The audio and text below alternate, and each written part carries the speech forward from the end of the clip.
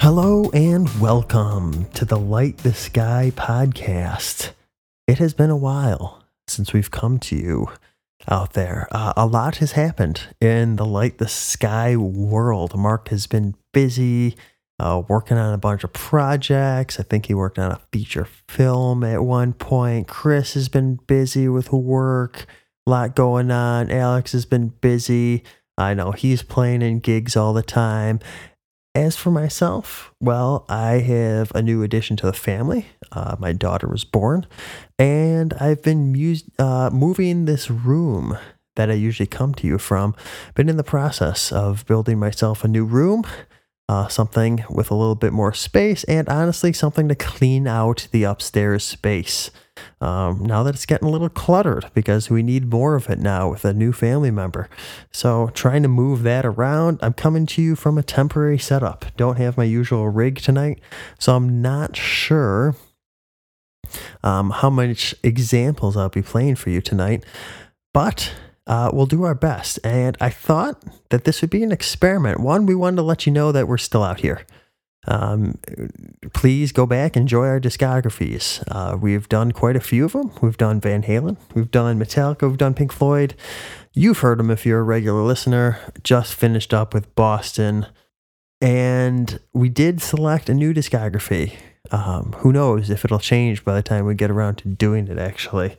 But we will see when that rolls around. Either way, we still are talking. We still are chatting about music when we can. We haven't had the opportunity to get together in person, even as much as we had previously, just because there's so much going on. Scheduling podcasts has been difficult as of late, but we are still thinking about you. Thank you for the letters that we've gotten. Thank you for the emails. We are listening to you. We hope you are enjoying what we've done in the past. We will see when that new discography gets released. You know what? By the time we do it, it'll probably be totally different. In the meantime, though, I decided to do a little bit of an experimental show tonight. We'll see how this goes. This is already take two. I said in take one that, everything might be deleted. Why is this take two? Well, because my temporary rig that I talked about already failed me, stopped recording when I was 10 minutes into the first take. Maybe I get it better this time, who knows. But what I wanted to talk about today, one of my favorite topics, production. This is totally off the cuff, so no script, no preparation. I've got no idea what I'm doing here, solo behind a mic. Probably should have written some notes down. But you've heard us talk in the past. We did a whole special episode on production. And we also did a special episode on general music questions. And my thought tonight was to combine the two. Talk about various aspects of production. Production as a whole from the start. And then just talk about some of the discussions I've seen online. Because as a topic, it is one of the topics that I'm passionate about, that I like reading about, like learning about. And when I see it talked about online, obviously it piques my interest. So I pay special attention to it when I do see it online. So production, there's so many various aspects to that word. There is the whole sonic side of it, even starting from the microphones and the recording techniques and that whole engineering side, in a lot of ways, I view the engineer as an arm of the production of the album. And then there's, the mixing side, the mastering side, but there's so much more than that as well. You have artist relationships, you have label relationships, you have budgetary, conflicts, you have scheduling, for just, in the end, creating a product of this song or this album, right? But mostly when we talk about production as casual music listeners, we're usually talking about the sonics.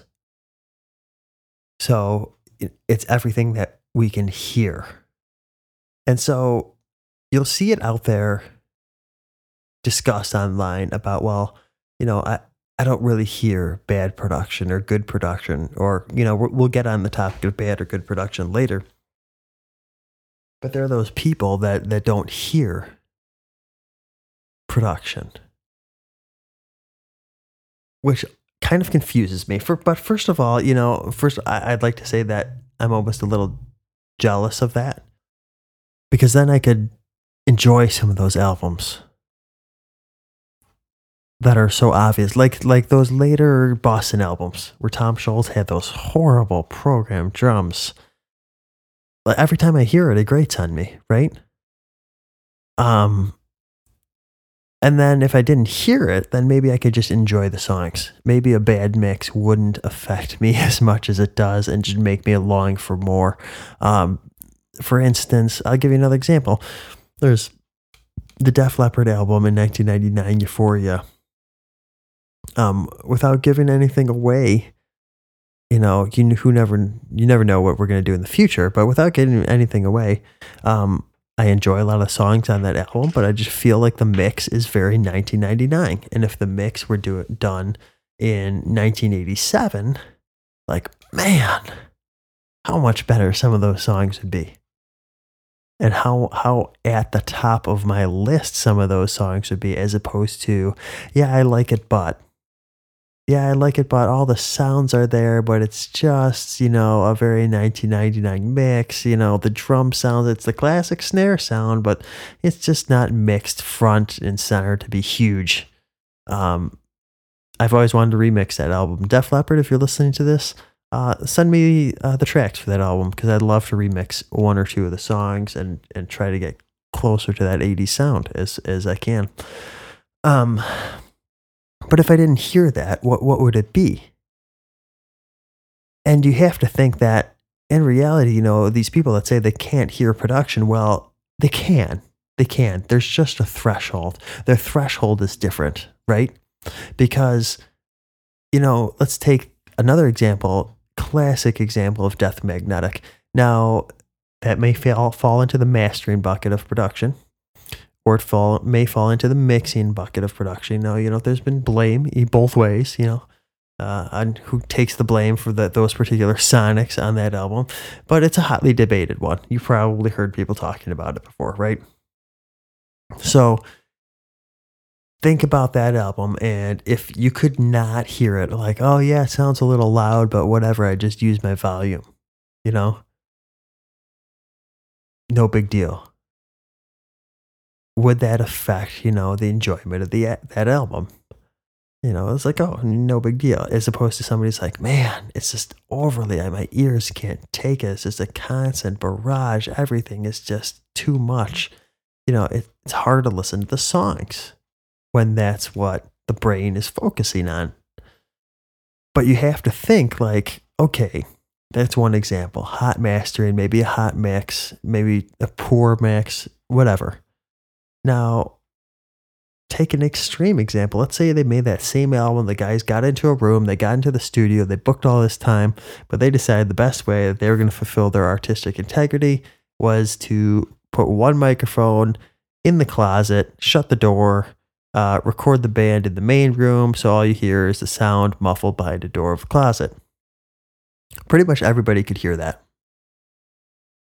You say, well, is that actually production? Well, it's very extreme. Yeah, it's bad microphone placement and bad decision on pretty much everybody's part releasing the album.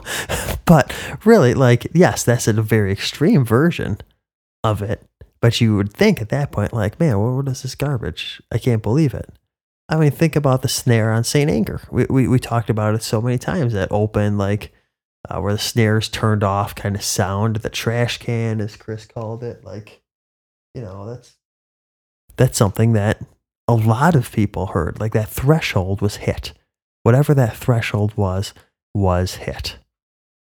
So I have to think that, yes, everybody can hear production. Now, if you can hear the big things, do the little things make the difference? I tend to think so, but I'm also one of those people that really delves into the clean, pristine, just kind of perfect, not necessarily all lined up and gridded and everything like that, but that just very clean, beautiful, sonically pleasing production. That is what I'm into, right? And this leads us into our next topic of opinion. Can production be good or bad? But this is a question we struggled with even in music, right? So you've heard us. If you've listened to any of our shows, any of our discographies, Love It or Flush It is a thing. And we have a lot of fun and we go through the album and we love, flush, terminate, by these songs, right? And yeah, it's fun and it's supposed to be entertaining and we have fun with it. And, of course, it's not 100% serious because nobody wants to sit down and listen to a podcast where you have, an encyclopedia read to you because that's boring, not entertaining. So we talk all the time about good music, bad music, but ultimately it filters down to what we like and what we don't like. And we've had the debate on the show a lot of times about what's subjective. Music is all subjective. I like this. You don't like this. Well, who's right? Who's wrong? Well, it's art, right? So I know I'm listening to it and my reaction, whatever neurons in my brain or my feeling is just like, yeah, I don't like this. And really, I should be, the point of what we do on the show, and somebody with a good argument would be like, I don't like this because, I don't like this because the song structure doesn't appeal to me. There's too much repetition, something to validate how we're feeling. Now, that doesn't, maybe somebody likes it because of the repetition. And that doesn't make them wrong either. So we get into this area where everything is a shade of gray. But of course, on the show, we debate, the fireworks go, we have fun, you're wrong. No, it's like, I hate it all. That's all well and good. But, we go and we talk about music in this way, the good, the bad. And then let's flip it over to production. And you find yourself looking at the exact same issues. What makes good? What makes bad? If you are a fan of the 80s style, the big drums, the gated reverb, the clean, jangly guitars, compression on those guitars, big background vocals, things like that, you'll be fine with those albums. And if you're not a fan of that style, you like a dry style, you like something stripped down, something that, that I hate that term overproduced, but let's say you call that kind of style overproduced, that 80s style overproduced, you're not going to like that. But is one good or bad or better than the other? In the end, it comes down again to what we like. And that's just very hard to reconcile. That is very hard to reconcile. But at the same time, you have to admit that there are production styles that fit styles of music better. There are production styles where if you hear a song by a band or a group or an artist and you think, it would be perfect like this. You can see it just fitting. It fits like a glove. This song fits this production style like a glove. There's a reason like punk bands have a more stripped down, raw style of production to them for the most part. Again, you're going to find the ones that don't, right? You're going to find that the shiny punk band, productions maybe won't happen as much, but at the same time, why? Why is it like that? Well, because, the music is more stripped down, raw, in your face, dirty. So the production style is going to be more stripped down, raw, and dirty. It fits. together. So you know, as much as there's an opinion this way, an opinion that way on good and bad, can you say it's good if it fits the style of music? I don't know. At the same time, I don't want to discount an entire style of music because I don't like the style of production. It's really it's like you're walking on this edge. Where do you fall? And I think again, this is another line that divides people. I mean, think about it. If you take your favorite progressive rock song of all time, right? Or take something like, oh, let's see, something that's really kind of out there. Take your favorite modern progressive rock song of all time. Let's say you take something like that and throw massive 80s production on it. Drown it in reverb. Drown it in delay. Okay? Would you like it as much? Does it suffer because of it? Would you like it more, maybe? At what point does the production boost or negatively take away from a song, from that work? Now, see, I've always been this fan of the fact like production cannot make a bad song good, but production can make a good song bad, if that makes sense. Like, you can have an amazing song and have the production be so lousy to me where I will just not have the desire to listen to it. But you can have a horrible song and have just amazing, awesome production on it. I will rarely, almost never get the urge to listen to that song. Even if I'm like, wow, you know, so well produced. And I love the sound of the guitars. You know, the drums are just really perfect. You can hear the space in it.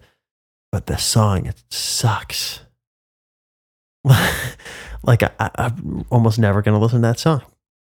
I'll go find a song on there, that album perhaps, that I do like a lot more. I'd probably listen to that to death and love the production of it. I'll try to think as we go about an album where that happens. You know, I mean, there are plenty of kind of 80s power pop, 80s pop albums where, you know, I'll like maybe the lead single or something like that. And then, you know, the B side still has production I like, but, you know, yeah, that song's not doing it for me. I'm never going to listen to it just because it's got production I like on it. This almost reminds me of the lyrics debate. You ever hear that one where people will be loving a song and there'd be a certain group of people be like, yeah, man, I love the song, but I just can't get over the lyrics. They're just too corny, cheesy, you know, whatever. You know songs like that? I got an example, actually. The Count of Tuscany by Dream Theater is one of those songs for me.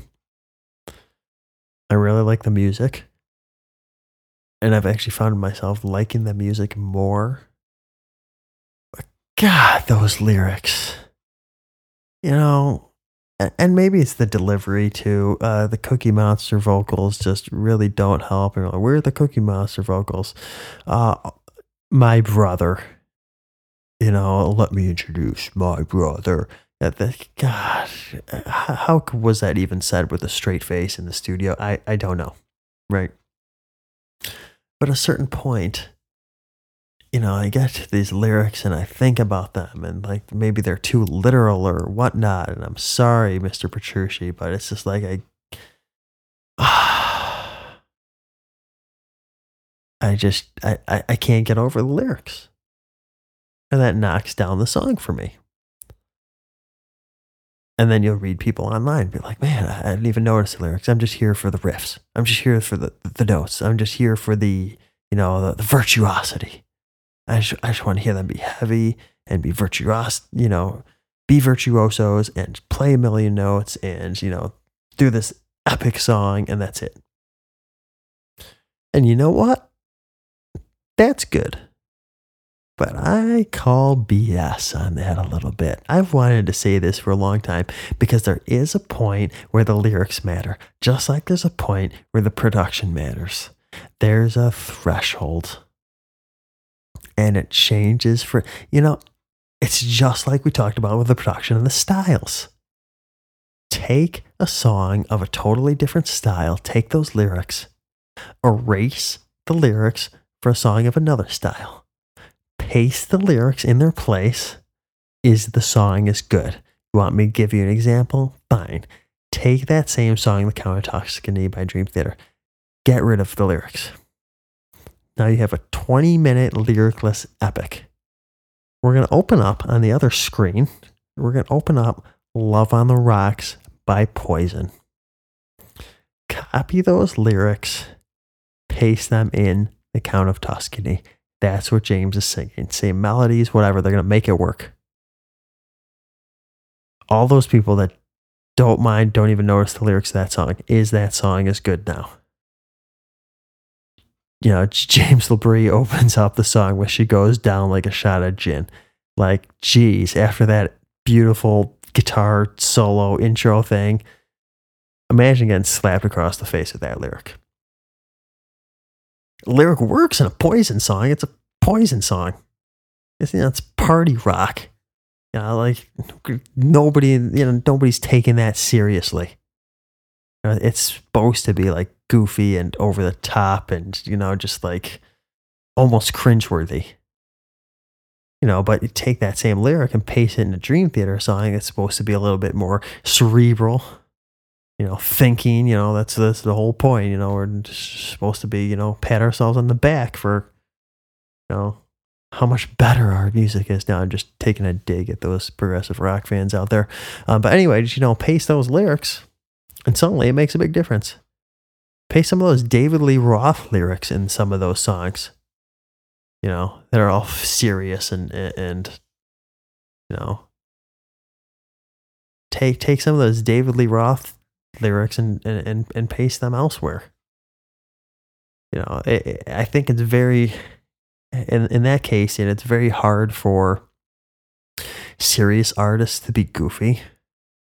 It's just harder to pull off, especially in the area of lyrics.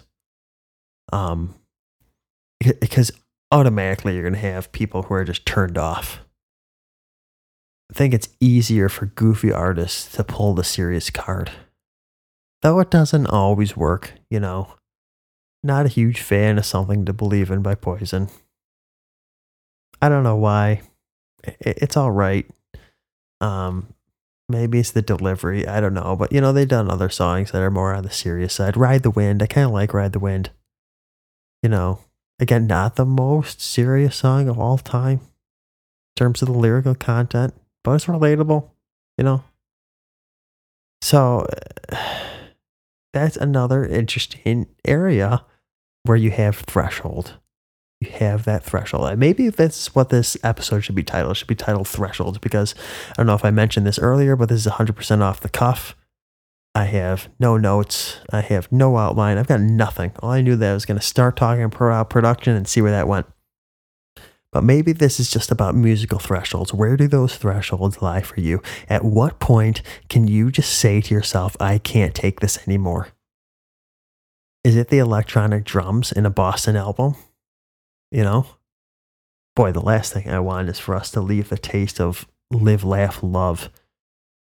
God, is that the last album we covered? Jeez.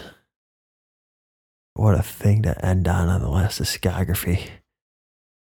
Man, we got to open up that new discography with something good, because, woof. It's like you get that taste in your mouth. That taste has been sitting there for months. It's like that 5-month-old taste in your mouth that you can't shake. Can't do any kind of mouthwash that'll get it away. I'm sorry about that, folks. We'll get something better to you soon. Maybe we do the new Metallica album. Now, it's an addition to our discography, an addendum. That would be kind of interesting. Take a listen to that. That just came out last Friday. Maybe I need some time to sink in as well. Who knows? It's a very fresh album. At least in terms of the release date. What you think about it, well, that's your opinion. Um, but musical thresholds, where do they lie for you? At what point is it too much or too little? I think everybody has those tolerance levels. And as I'm sitting here talking about it, I almost want to make a chart. It almost sounds stupid to be that scientific, but it's like you take your lyrics bucket and your production bucket and your songwriting bucket, and what else can we quantify with those thresholds? Maybe mixing and mastering, but that's part of production. You could break it down into and you take a chart and you put like, this is my low threshold, this is my high threshold, this is how much I can tolerate, and this is how much I can't. You could even say style. People have style thresholds. There's some people that just cannot listen to rap. It's totally fine. Some people cannot listen to rock. Totally fine. Some people can't listen to electronic music, atonal music, experimental music, music that's barely music. Everybody's got that threshold. You start moving out of the standard Western scales. Moving out of that bubble, even Western, Eastern. We're going to move into sub harmonics and tones and just almost noises and creating music that way. How much of that can somebody take? Where's that threshold? It gets pushed all the time, right? And you personally, like, maybe you can't even take the slightest bit of that. And then you're sitting next to somebody whose threshold for that, whose tolerance level is just that much higher. But maybe, you love this, I don't know, 90s dance music, and they just can't stand it. Their threshold for that is very low. And then at the same time, you have songs that break that mold, and songs that are gateways and entryways into that, which is also interesting. So you can have your threshold for, let's say, again, we've been talking a lot about progressive rock. So let's just say 70s progressive rock. You have that threshold. And let's say it's a very low threshold. Let's say you only like Close to the Edge by Yes. I don't know many fans that only like that album and no other progressive rock albums, but let's just say you did. It's just an example. So that's where your threshold ends, and everything else, you're just like, man, I could leave it. But there might be that song that's like a gateway that pushes the threshold. It's almost sounding like drugs at the moment, which is very unfortunate. That was not the intended way it was going, but it is like that. It opens up a new horizon. The threshold is increased. Suddenly you find one or two more progressive rock songs that you like from the 70s, but there's still that limit. There's going to be that band that somebody says, man, you should really check it out. They made an album just like Close to the Edge, and you listen to it and you're like, nope. That is outside my threshold for listening to 70s progressive rock. Like, man, I don't know what you're talking about sounding like Close to the Edge. Maybe that's early Genesis for you, when they're doing some of that. It gets a little bit too odd for you. All that stuff is all kind of odd.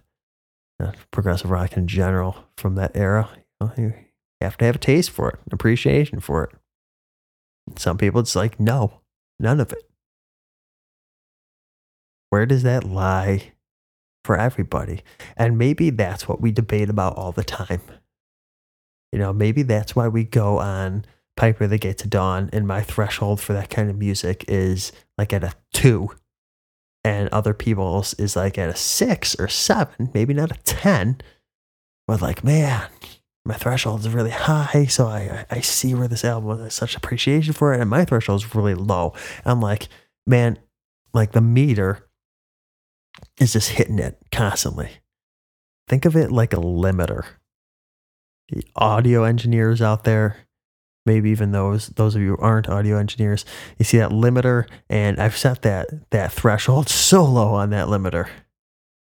And so it is. The dBs are just hitting it constantly, and it does not sound good at that threshold.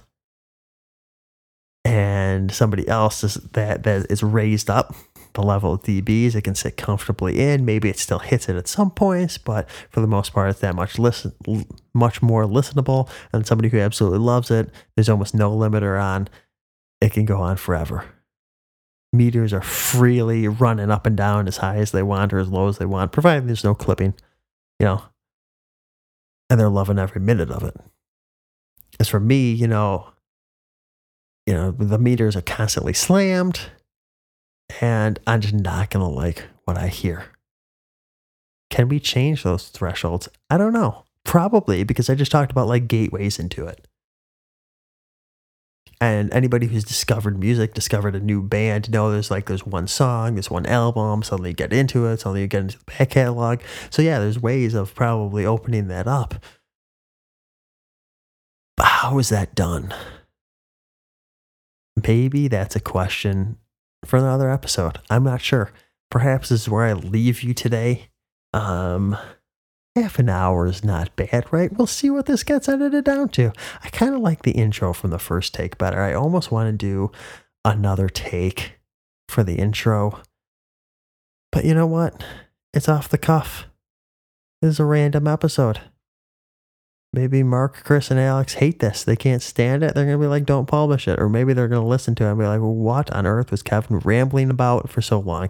Well, you know what? This was a 30-minute segment. It was very difficult to just mumble my way through this. But hey, it's a solo show. Maybe I come on with a solo show next time and be more prepared. Let me know. Maybe you hated this. The audience, maybe I'll get an email tomorrow that says, Kevin, don't ever do another solo show. Get everybody else back. It's so much better with everybody else. You talk too much. We liked when you just triggered the sounds. Just trigger the flushes in the future, okay? You could do that. Press the button for the flush. Give us a couple thoughts on the album and just can it the rest of the time. Or maybe you want more of this. We're like, Kevin, you know what? You want a 4-hour show. Do you talking? I doubt that's the case. I don't think I could even talk that long. Anyway, thank you very much for listening. We appreciate it. Please listen to our previous discographies. Listen to our special episodes. Let us know what you like, what you hate. We always hear what you hate, so that's no surprise ever. But let us know. We are listening to you. We are still here. We are still around. We still talk. It's been a blast, everybody. Thank you for being here, listening to this episode. I will see you later. Have a good one.